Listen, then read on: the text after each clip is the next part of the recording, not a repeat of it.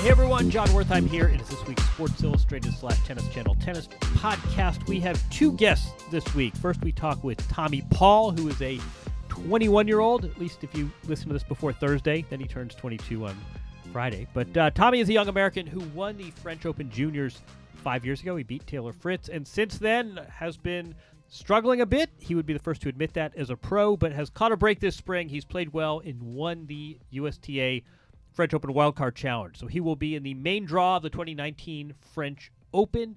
And before Tommy Paul departed and crossed an ocean, we talked to him about his career so far and what he expects from this big break, becoming a main draw player at the 2019 French Open in a few days. We also speak with Tim Mayotte. Tim is a former top 10 pro from the 1980s who was one of the first people to throw his hat in the ring and decide that he wanted to run for the ATP board spot that was being vacated by Justin Gimelstob. Tim did not make the list of 6 names that were voted on this week. We still have not had a determination who's going to take that board spot. 2 candidates left. But Tim talks a bit about the ATP, why he decided to do this, what are some of the issues he sees, and how he would have responded to some of the challenges men's tennis is facing if he were elected. So 2 good calls, one with a 20-year-old, one with a player from the 80s, 2 good perspectives. Here's Tommy Paul first. You have won the 2019 French Open wildcard. Congrats. Yeah, thank you. Yeah, real excited. I suspect not everyone probably knows what that entails. But why don't you explain it in your words? How come you're going to Paris? So basically, I think there's 4 tournaments or 4 weeks that count towards the wild card playoff. It's basically who out of those 4 weeks gets the most points. I think it counts only 3 out of 4 of the weeks.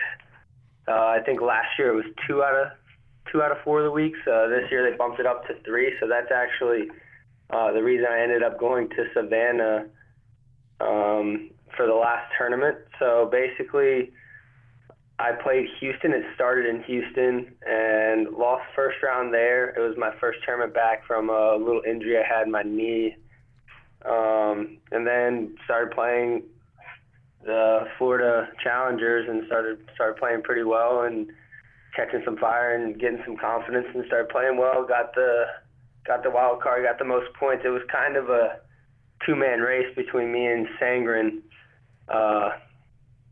closer to the end, so it was real fun. It was a good battle, and I think me and him really enjoyed it. I think me maybe a little more than him. I was going to say you won that battle. So this was a playoff this is sort of a derby among American players for a wild card into the main draw of the 2019 French Open that accumulated over a number of events. What does this mean to you? I mean, what does this mean to your career? A lot, definitely. I haven't been back to the French Open since 2016. I played qualies there the year after I won the juniors, and it's definitely a special place for me. Really just excited to go back. Hopefully I can have the whole family there and just go out and compete. I mean, haven't played a main draw of a slam outside of the U.S. Open the 2 years that I played. So I'm really excited to get out there on the dirt. It's a surface that I'm very comfortable on, and just excited to get out there. Yeah, talk about that. So the year before you tried to qualify in 2015, you won the boys' title. You beat dirt baller Taylor Fritz in a 3-set final. So let's go there first. Taylor Fritz, a very nice, quietly having a very nice little clay court season as you are as well. Is that your game? Is that your upbringing? Is that something that the USTA stressed? Why this success on clay? For me, I think it's just because growing up, the place that I played at, they only had clay courts, not even one hard court.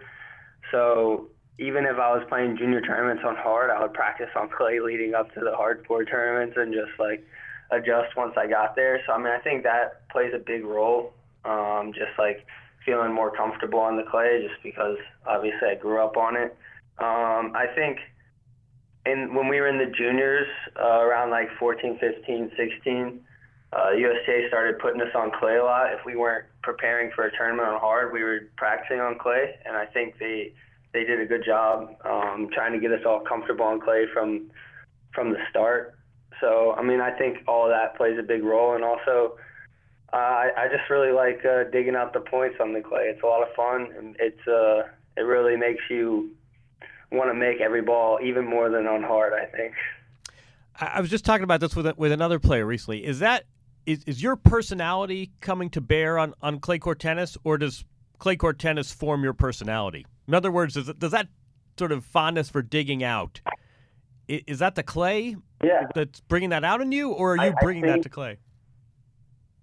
I think it definitely depends on the person. For me, I think clay just brings out a different side of me where it makes me want to get down and dirty and start grinding, just make every ball and make the person in front of me really, really earn the match if he's going to beat me. That sounds like David Ferrer's credo right there. You turned 22 years old on Friday. Happy birthday in a couple days in advance. Oh, man, I'm getting old. Thank you. Wait, we'll talk about that. You are not a teenager. You're not a junior anymore. At the same time, we talk about this a lot, that careers now go into your mid-30s. I mean, where do you see yourself, and how do you assess your career so far? Obviously, I'm not thrilled at where I am right now. I want to be a lot higher up in the rankings than where I am right now, but I've had some setbacks with injuries and also just kind of mindset issues over the past couple of years, I would say. I think that's a big thing that I've been working on a lot, is my mindset and just working on my head off the court. And I think, hopefully I'm pushing up to boost up my ranking a little bit and get to where I want to be. Can I probe there? What do you mean by mindset? Just like, it's a lot of stuff. It's just like more off the court stuff for me. When I'm in the past, when I'm not on the court or when I'm not at the center training or at a tournament, I wasn't thinking about tennis at all. But now, I feel like I'm making a lot more of my decisions based on what's good for my tennis and just keeping tennis in mind all the time. Really just trying to do everything I can. How would you assess your maturity level when you turn pro? My maturity level was not there. That's one of the biggest things. I was very, very immature, I would say, and I think that's one of the biggest things that's had to change. Along with that's come with my injuries. Just I was one of the kids that, growing up, I never felt like I was at risk for injury. I never had injuries growing up, and my few injuries here have really changed the way that I go about stuff. I feel like I do things a lot more professionally now, and I'm telling you, when I hurt my knee, I was basically kissing my knee to sleep at night. I was treating it so well. So it's really big for me, just at a maturity point. Just keeping everything mature and making good decisions. Did you happen to catch the list, the entry list for Little Rock, the challenger this week that was going around social media? I did not. I saw something on Twitter that Mike Cation put up, but I didn't even see what it was. Well, Jack Sock is entered, and Chung, and you go through the list, and I think casual fans would recognize a few names, and hardcore fans would probably recognize most of the names. This is a long way away from Rome. What are those events like? I mean, when people come across these, you mentioned Savannah before. When people come across these level events, give us a sense of what those are like on the ground. Well, it's really just a bunch of people just grinding to get where they want to be. I don't think anyone there is happy where they are, and I think everyone is really every time you play a challenger, you're grinding to to get out of those tournaments and play the bigger tournaments, you really see people. I don't know. It's so different than a tour event. I mean, you really have to do a lot more stuff yourself. You have trainers on site, obviously, and the facilities are. I mean, they're getting better, but it's just completely different. Like some tournaments, you have to be struggling for practice courts. You don't have much practice time. There's not as many trainers, not as much. It's not convenient, and you really gotta do everything you can in those tournaments. It's just not convenient. How do you keep your spirit up? And I'm also thinking about you in terms of college tennis, and it's college living is good living. I mean, do you ever say to yourself, boy, I could be living the good life playing for Duke or Carolina, or I could have had my pick of colleges. Here I am doing my own wash at the Super 8 in Little Rock, Arkansas. Well, definitely not Duke. That's not my school. I'm a Tar Heel fan growing up, so definitely not Duke. But I mean, those thoughts cross my mind. But it's more just like, is that what I want to do? Like I turned pro for more than just like, oh, like I'm good at it, or like I think I can make it. Like I'm pretty sure. Like I don't want to say I know I can make it, but like I'm pretty close to knowing I can make it, and like I wouldn't change my profession for anything really. I don't want to sit behind a desk later on in life. I mean, that's not really what I want to do. I can't really sit still like just on this call. So sorry, man. For me, it's just. I mean, I like being active. I like being out in the sun, and I like competing. Like I really just like being out there and competing. And now, like I feel like I've changed it around to where when I have those type of thoughts, like, all right, like let's go to the gym and let's like do everything we can. Let's work really hard, work my ass off, and like if you do, I really feel like it's going to pay off. They were talking to Alexander Zverev a couple days ago, and they asked him why he seems to be struggling, and he was really interesting. One of the things he said was that, it's so easy when people do everything for you, and all you have to do is worry about hitting a tennis ball. And lately, he's had to take on more duties himself. How much work are you doing beyond hitting the ball? I mean, do you have a full-time coach? Do you have someone booking your travel? How much responsibilities do you have beyond the tennis itself? So I can't really complain about anything there. I have a full-time coach, Diego Moyano, that I've been working with for literally 6 years now. So that's been really good. No complaints there. He might even work harder than me. The guy's a complete workhorse. And then I have my agent, Wajid Syed. He books like my travel for me, my hotels. He does most of that. Makes all the connections, and I mean, I don't have any complaints there at all. It's more just making sure I have all the right stuff for me and all the right people around me, and I feel like my team does a great job with that. I think it's more just up to me. Let me ask you two basketball questions. You mentioned Duke. Oh man, please don't bring up Sunday. What happened Sunday? You're a Denver Nuggets fan. You're a Sixers fan. No, I'm a Sixers fan. Ben Simmons is a point guard the way Novak Djokovic is a serve and volleyer. You think? Yeah, I wasn't going to bring that up, but you think the coach has to go, or are you going to give him another year? Well, I think he signed. I think he re-signed yesterday. Yeah, I know. They gave him some rope. That's probably the right move. Yeah, I'm not like I don't really know too much about Brett Brown coaching. Obviously, like I don't have the inside scoop or anything, but I really like the guys on the team. Ben Simmons obviously needs to work on his shot a little bit, but I really like the new guys they brought in. That shot at the end, the Kawhi shot reminded me of a let court winner on match point that like hits the net twice and decides to droop over. How come you're a Sixers fan? You're from Carolina, right? So Yeah, I grew up in Carolina. I was actually born up in Jersey, right outside Philly. But Okay. I moved down to North Carolina before I was even a year old. But my whole family's from up there, and once I turned pro and started training and living on my own, my parents moved back up there. So my family's Philly at heart. But I mean, I still I'm raised in North Carolina. I'm a North Carolina boy. What do your folks do?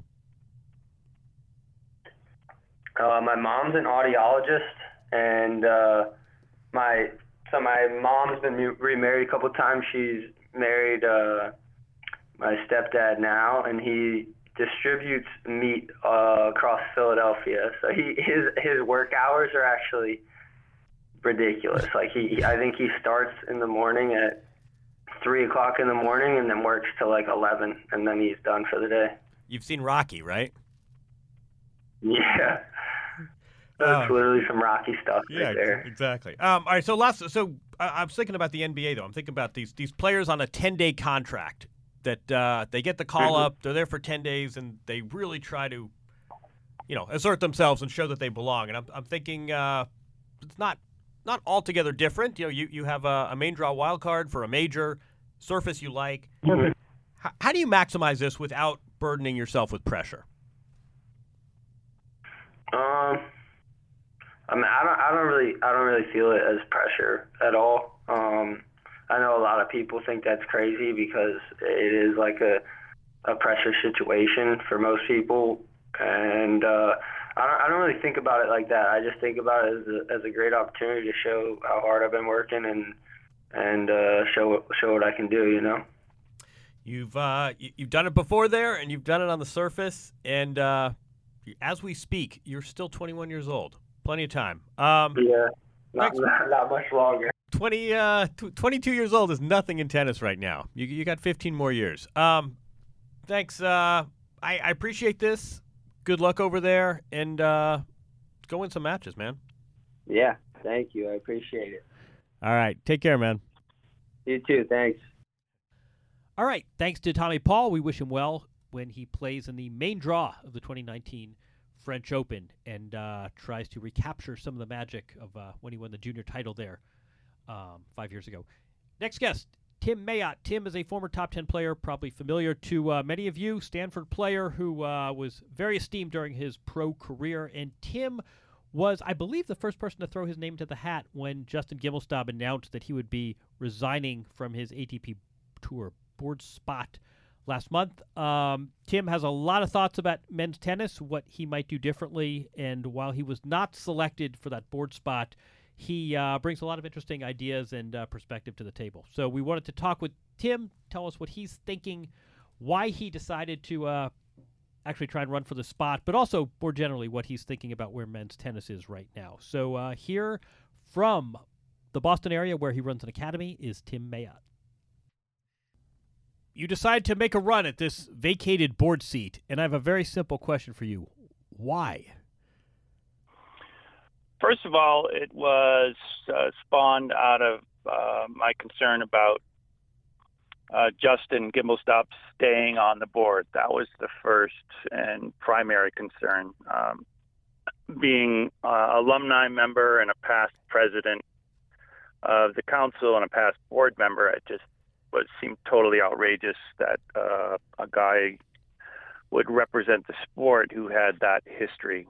And some people argue that, well, he wasn't guilty until after this no contest plea. But given the history and the Halloween event, it seemed at that point it was time to think about it.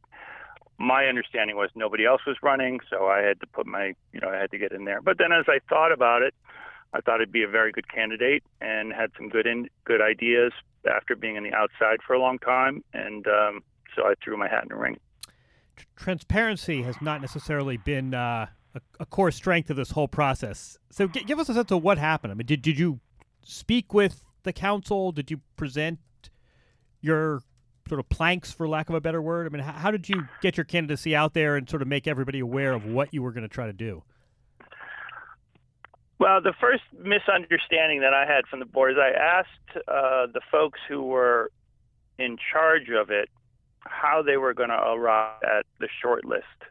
And I think they misunderstood me. They didn't answer the question after 2 or 3 times. They just said it was going to be a short list was going to be made. And I assumed that meant nobody that they would identify. So as it turns out I was wrong. Perhaps I should have asked who was making the decision. Then perhaps I would have got the answer that I wanted, which was that the player council is making the decision. But I was very concerned because I didn't get that answer when I asked for it. So then that was the first line of defense. And then, the players, they don't have to necessarily be transparent. I was given the chance to send in my CV and my resume and also a platform. I reached out to all the players, invited them to see if I could call them, and I ended up speaking with one player. So there was definitely a sense that I was very much behind the process, and that also made me feel that perhaps the whole thing was very closed up. So let's just be clear. So I think more than a dozen candidates threw their hat in the ring alongside you, and then you're saying that the 10-player council whittled that to 6 for whom they voted on May 14th. Did they give you any sense of what was the basis for whittling that down? I mean, the group of 6 candidates, it didn't include you. It didn't include Brad Gilbert. You're both former top 10 players. There were some other names I think people were surprised didn't make the cut. Were you ever made aware of what the criteria was for arriving at that 6? But, I don't know if they owe that to us or not. I certainly think that my qualifications were as strong as anybody that was chosen. They don't perhaps owe that to me. I've been out of the game for a while, but no, there was a sense of, the players will look at your CV and then get back. They'll get back with a smaller list, short list. Let's talk more generally. I mean, do you think the ATP, as it's currently structured, can work? Well, I think can it work? It can work. I don't think it's going to work to the benefit of the players in the best possible way. The biggest reason, actually, I would say the 2 biggest reasons is that the players need to engage the slams more because there's just a tremendous amount of money that should be made, that the players have a right to because they've helped build these slams over the year that they're not getting. The percentages are very low that they get compared to any other pro event that I know of. And then the second thing is the players have to start fixing the entry pathway for the younger players, both in terms of money and clarity. And you talk about transparency, so it's a little bit of a minutia for people who don't really follow tennis, but in the last year and a half, the ITF changed the way that the ranking system works for players trying to make it into the higher level tour. And by all accounts, including mine, they botched it terribly. On top of that, they have IMG as one of the sponsors of the ranking system, which is totally outrageous that a group that runs the biggest management group in the world, is sponsoring a ranking system. So the players have to get involved more in that. And I'm not sure if the legal setup of the ATP Tour allows the players to get into those areas. I don't know if you saw the piece that my colleague Mike McCann, I assigned him to take a look at the ATP and tennis more generally and sort of report back. What do you see? And he was absolutely astounded by the conflicts of interest. You just mentioned one with IMG. We should point out too that IMG, apart from the rankings, has a seat on the board representing tournaments, and yet they also represent players. I'm not sure quite. You're laughing. What do we do about these conflicts? It's shocking. It really is, and it was there way back when I started on the board, and I was hoping at that point that they would make a run at trying to change that, and obviously it's getting worse. The thing that shocked me is all this shocks me when you talk about IMG on the title sponsor of a ranking, but also then Justin Gimelstob's production company was producing material for the ATP, apparently to the tune of $1 or $2 million. So what do we do? What do we do about all this? You're right. You have a board member receiving a bid from a media contract. It's just, that's sort of conflicts 101. Not even a close call. But what can we do about this? Well, what I wanted to do was get in there and really start to change the bylaws and demand that there is separation and accountability on that front. It just has to be the first thing. Otherwise, you're going to continue to lose trust in the system. We've already got enough problems especially with gambling, and then now with the entryway problems into the tour, and you're going to have to take a wholesale look at the bylaws of ATP and tennis in general and come clean on all this stuff. You mentioned the majors, you mentioned the slams, and the 250 events make no money, and the 500 events make very little money. The Masters events make more, but you're right. The bulk of the revenue here is being generated at the majors. But if the players somehow negotiated double the prize money, really cut into the revenues that these slams are making, does that not have the impact of diminishing the rest of the tour? Do you worry that if these majors get bigger and bigger and players are getting more and more of their income from these 4 events, that has the impact of sort of neutering the other events on the calendar? I don't think it neuters them, but it definitely doesn't help. But I think that, and this would have been part of my proposal to the council, was you take a certain amount of that money and you distribute it at the lower ends. So whether it would be the 250s or even below there, the challengers and some of the futures, because that's part of the way of helping the entry pathway. So I think the players would have to would ask a tremendous amount, which I think they deserve, but also then the players would have to give back and make sure that pathway is made even feasible. Right now, I've had a couple kids playing, younger, 20-year-olds who practice with me, who consider, they're just going to pack it up. The rankings are so messed up, they can't make enough money, and that has to change. So I think you would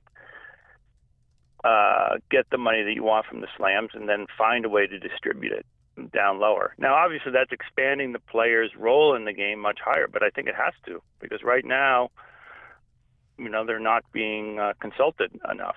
And that's also why I was going to petition that the board members should be full-time. They should travel with the players. I know that Federer and Nadal were upset that they didn't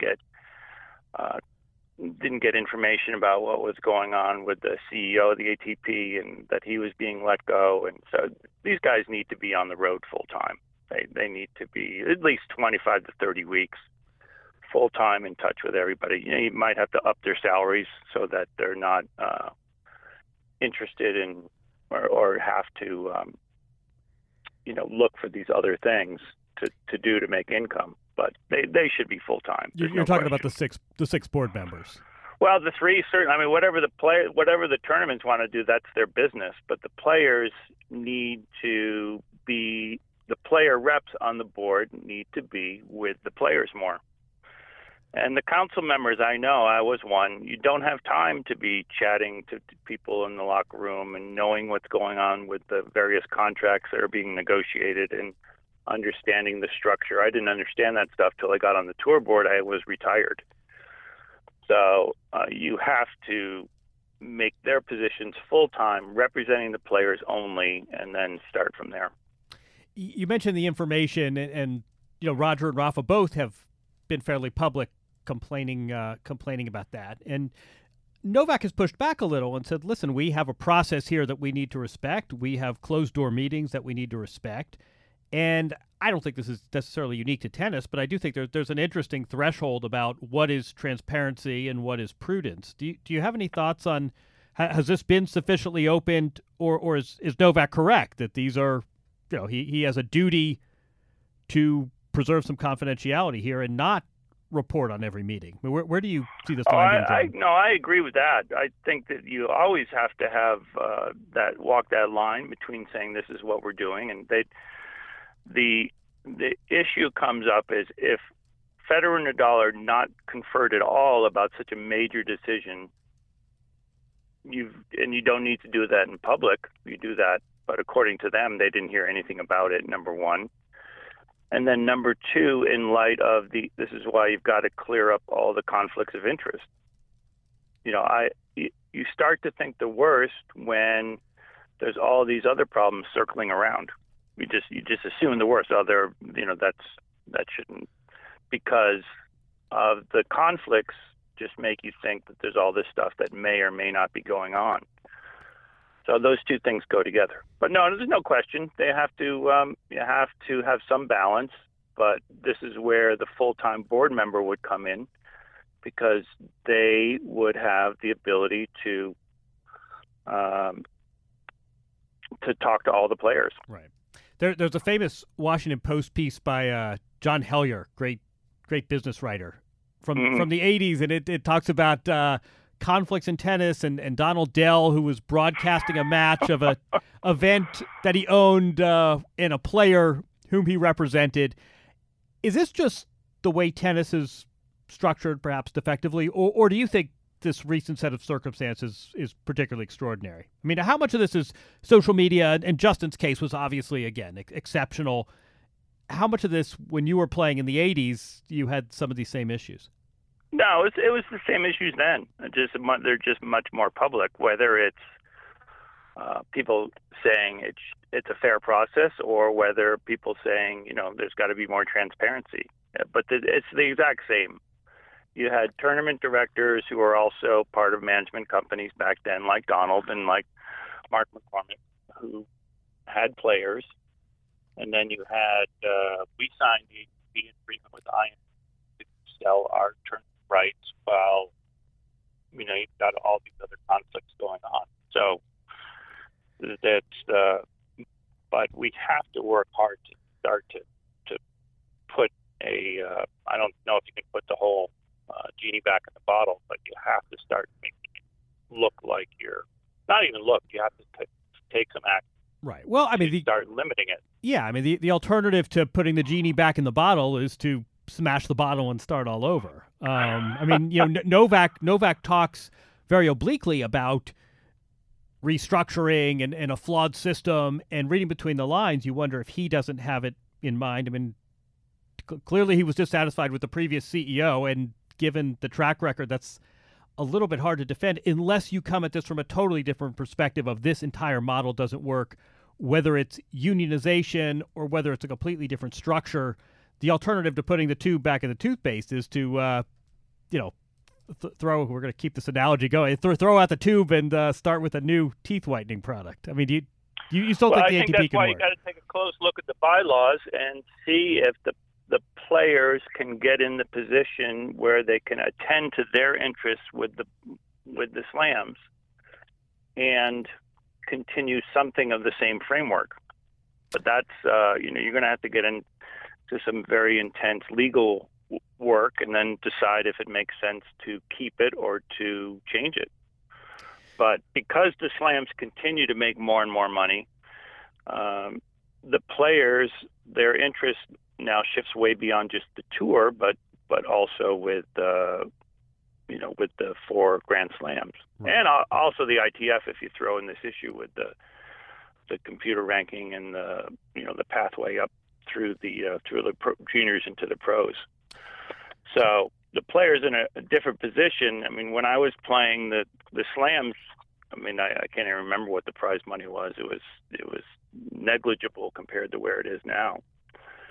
And so the players need an arm that directly works with slams. And I would actually say at this point the ATP 1000s are becoming extremely valuable, which is another issue to look at, because now you're looking at 10-day events, and you see what Larry Ellison's done with Indian Wells. Right. Those events were, in some ways, given by the players. Those 9 events, they were 11 back then, to, they didn't necessarily pay for those, and now they're becoming mega events. Well, I mean, the other open secret, though, is that there is real resistance in some quarters of the board and the ATP, the membership more generally, about these mixed events. That I've heard it described as a WTA tax. I mean, there is a real cohort of players and board members that feel as though we talk about equal prize money as an abstraction and sort of a social justice issue, but I think there are a lot of players who have some very strong feelings about that. Where do you stand on prize money in these mixed events? I'm for it. I'm for equal prize money. I think that tennis has to take advantage of the fact that it's the only sport that has men and women together. I just think that's a virtue. It sets us apart from golf. Doesn't do it. I mean, who else would do it? NBA and WNBA wouldn't fly, and I think the women bring tremendous value, and in this tournament setting, they bring equal value. So I'm absolutely for the prize money, but I think that they should look at some mixed doubles events. I really do. I think that would be at run-of-the-mill tournaments. You mean at the Madrid, way of using it positively. Yeah. And the other thing is that I know everybody thinks I'm crazy, but I'll let them think I'm crazy. The other thing I think people should look at is, one, to get the other big underutilized. I can't believe I'm saying this, but I am. Is doubles, and we saw with the Labor Cup, how crazy exciting it is to have the top guys playing. My idea, and I know this will go nowhere, but I think it's a fun idea to think about, is have one ranking system where you would have 85% singles, 15% doubles, and that would determine the number 1 player in the world, period. Oh, if you were to weight it like that, I don't think that's crazy at all. I mean, think it would be so fun. I mean, if you had a big match and a standalone doubles event, or at Wimbledon, and Federer comes out, he's playing with Wawrinka, and I just think people would go absolutely bananas for doubles at that level with the best players. I mean, we see it week to week when the top guys step on the doubles court, people go through the roof. I think that's a tough sell with about 8 players who happen to be the top 8, and I bet everyone on down, especially if it were weighted. That's a real, interesting idea. I raised it 20 years ago when I was on the board 25 years ago, and the top guys looked at me like, it's crazy. But then I said you should do a 6 or 7 year phase in. You could start at the bottom at the futures, and then those guys would be long gone by the time. It's a tough ask at the majors. I think it's tough to ask these guys to play best of 5 for 7 matches and then also keep up a double schedule. But at a run-of-the-mill event, I love it. So anyway. All right, let me one last question. This is the crucible. This is a real crucible issue for the future of the sport. If you had to vote on the underhand serve, you for or against? I'm 100% for it. Oh, good. All right. Absolutely. I knew we liked you. All right. Why do you say it like that? Because I'm completely with you, and strangely enough, it seems to be a very polarizing issugh. And why? Because it's just like a drop shot. You don't hit drop shots? I would use every legal advantage you should be using, but whether it's the optics or whether it's doing it. I've heard somebody today saying tennis needs a balk rule, so if you try it, you have to do it from a certain motion. All right, we're all for the underhand serve. The other thing is, and some women may get mad at me, but if Serena were to look at a 65-mile-an-hour serve at waist high, 2 feet in front of the baseline, or a little dip, a little slice drop shot serve where she would have to scramble in. I think she would prefer the 65-mile-an-hour serve right into her roundhouse. Completely with you. I just think it's a totally underused and really creative way of playing the game. And it neutralizes court position, and you salt it with a little bit of spin, and it's a different look. All right, we're on the same At side. my, here. I'll plug my academy at the Plug Tim your Mayotte academy. Academy. We actually have the kids practice it. They'll never use it because they think it's not tennis, but I tell them to use it. Every advantage. And I'll give you can one more use. plug for we're having a $60,000 WTA tournament and at the Thoreau Club here in Concord. So you're more than welcome. That's in Concord, Mass. That's in no. Concord, Massachusetts. We'll spread the word. That's in Concord, Mass. The week. That's in August before the Open. Yeah, 12th. I'm the 12th, August 12th. So right. I shamelessly plugged the tournament. No need to apologize for John, anything. thank you so much for talking. This was great. Thanks, Tim. Take care. Okay. All right. Thanks to Tommy Paul and thanks to Tim Mayotte, two players, current player and a former player, very different points in their career, but good to hear their perspectives both. Jamie, I will bring you in after your expert producing. You want to talk Tim Mayotte first. Thoughts about his perspective on men's tennis and some of the challenges, especially in the governance area facing the ATP. What struck you from that conversation? He's all for underhand serving. That was my takeaway as well.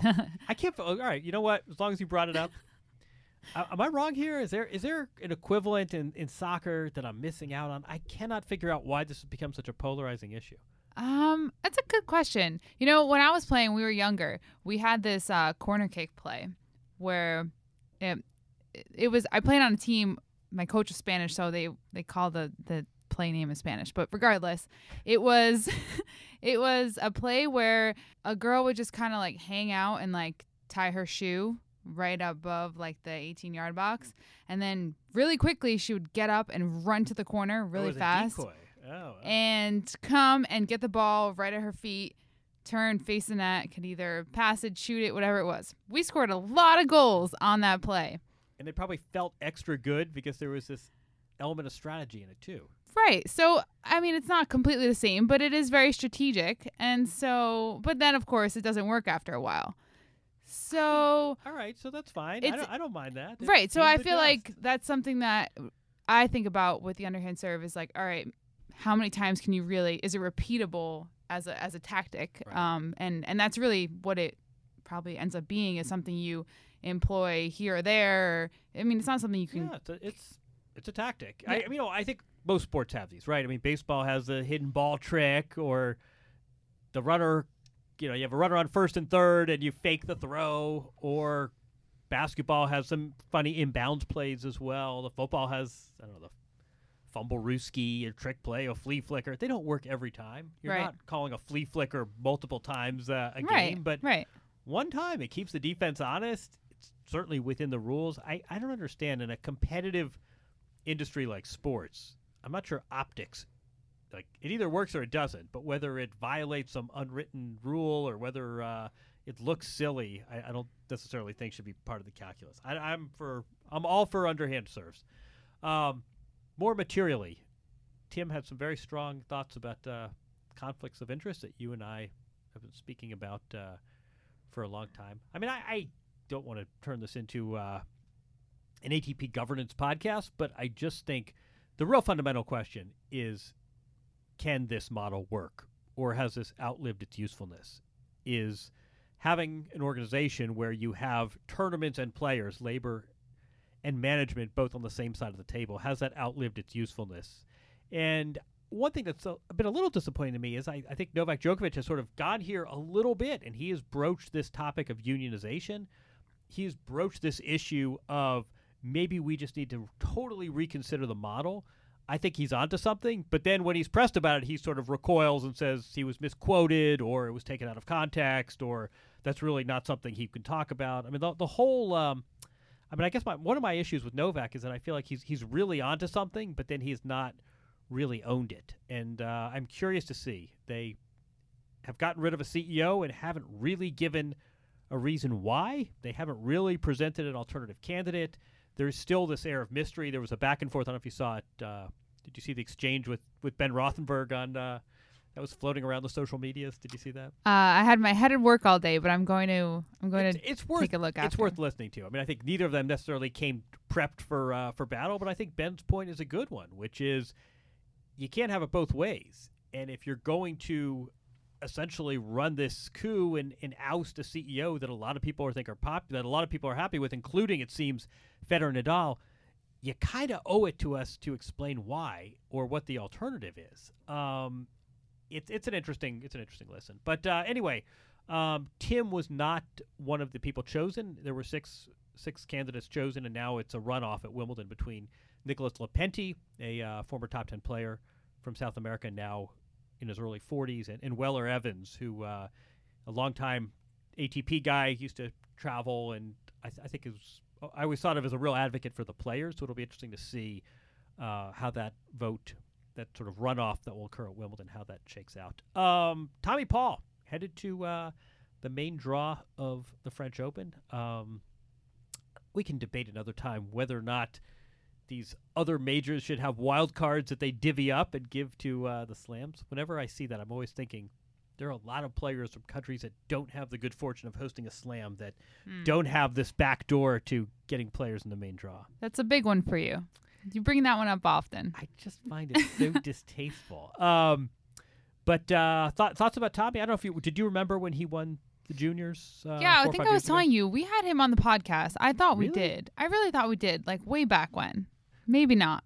Maybe it was somewhere I don't else. know. We can look that up. We can check. But yeah, it's interesting that he admitted that he was immature, lacking maturity. So I think that's a big thing, and that's really good for him to realize, and hopefully that will help his game. He's not on the level of the Francis Tiafoes and that kind of thing just yet, but that's the interesting thing, is you just never know. I mean, right. he was right in that core group with Taylor Fritz, and some of these guys have made the jump. Some of them are outside the top 200. There was this real cluster of juniors 4 years ago that came out, and Riley Opelka had some injuries and took one. Now Riley Opelka's doing just fine. So it's interesting how these players progress. But we say this all the time: as the field gets older, the urgency diminishes. So if you need a few years of seasoning to find your game, you can get that. And unlike Zverev, who we've been talking about, kind of in the same context, he's not in the same spotlight. Tommy Paul is not in the same spotlight. So I think that probably helps him to just kind of grind along and get back, recover from his injury, as he said, and just get stronger. So that will probably help. I don't think that you mentioned Zverev. I would not say that he is one of the strong contenders to win the French Open, given his form in 2019. Who do you like? You had to pick today. I don't know. So we've been talking about this. I feel like every week brings us more data points, so we have more of a basis for forming a half-decent prediction. I mean, Rafa still is not shown us anything spectacular. But again, as we've been saying every week, that doesn't mean we're now all of a sudden counting him out. But I think, and I said this before, I think the fact that you have other players who were maybe 5 steps behind, they now seem like only 2 steps behind. So Dominic Thiem, I think it's very possible that he could win a major sooner rather than later. Will it come at the French? I don't know. But if Rafa trips up in an early round, suddenly he's definitely a favorite up there. I mean, Djokovic won again this weekend. Right. So can't ever really count him out either. But we'll see. I think, we all like the prediction game, and who's player drafting and who are your expert picks, and sports gambling is predicated on this idea that we think we know more than the other guy and we are going to foretell the future. The truth is that apart from how difficult it is just to name the names, you also realize how many other variables there are. So if the clay, it's a sloggy, misty day and it slows down the clay, how does that impact? If someone has a top 5 setter the middle weekend, how is that going to impact things? I mean, there's so many variables apart from just the base question of how is player X playing. Mm-hmm. I just, I did a radio show 2 days ago, and they asked me that. And I thought, I have such a hard time picking against Nadal on clay, just by virtue of what he's done since 2004, 2005. I feel like he's almost owed the respect. If he came in, with a cane and a walker and no points to his record, I think he's still someone you have to consider. So I feel as though he sort of owed a bit of respect based on history, but I can't remember feeling like this about Nadal on clay. I think it would almost be an upset pick at this point. No? You gave me a funny look. An upset pick to if he won his 12th French Open, after the season he has had from the Australian Open final to the present, with injuries and with these shaky matches and Fognini and overplaying. I mean, he's played a lot of tennis on clay. This is where he makes his bones, and this is where sort of his season peaks. But he's been to a lot of different places. I just think if he doesn't win in Rome, we're recording this on Wednesday.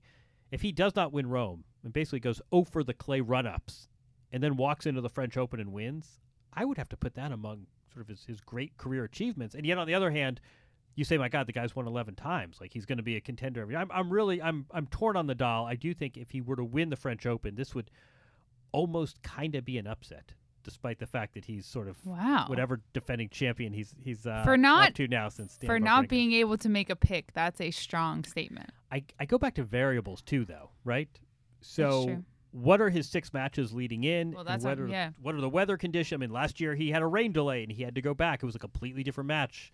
So much you realize how many things have to go right for a player to win a major, and also how many other factors. If David Ferrer is playing and gives your previous opponent the tough 5-set match, right, and softens them up and delivers the body blows, that makes your life easy. So I think a lot can happen in the course of 127 matches per draw. And it would just be a big factor about how his body holds up. I think that's been a theme for him this year. I mean, throughout his career. Talking Rafa.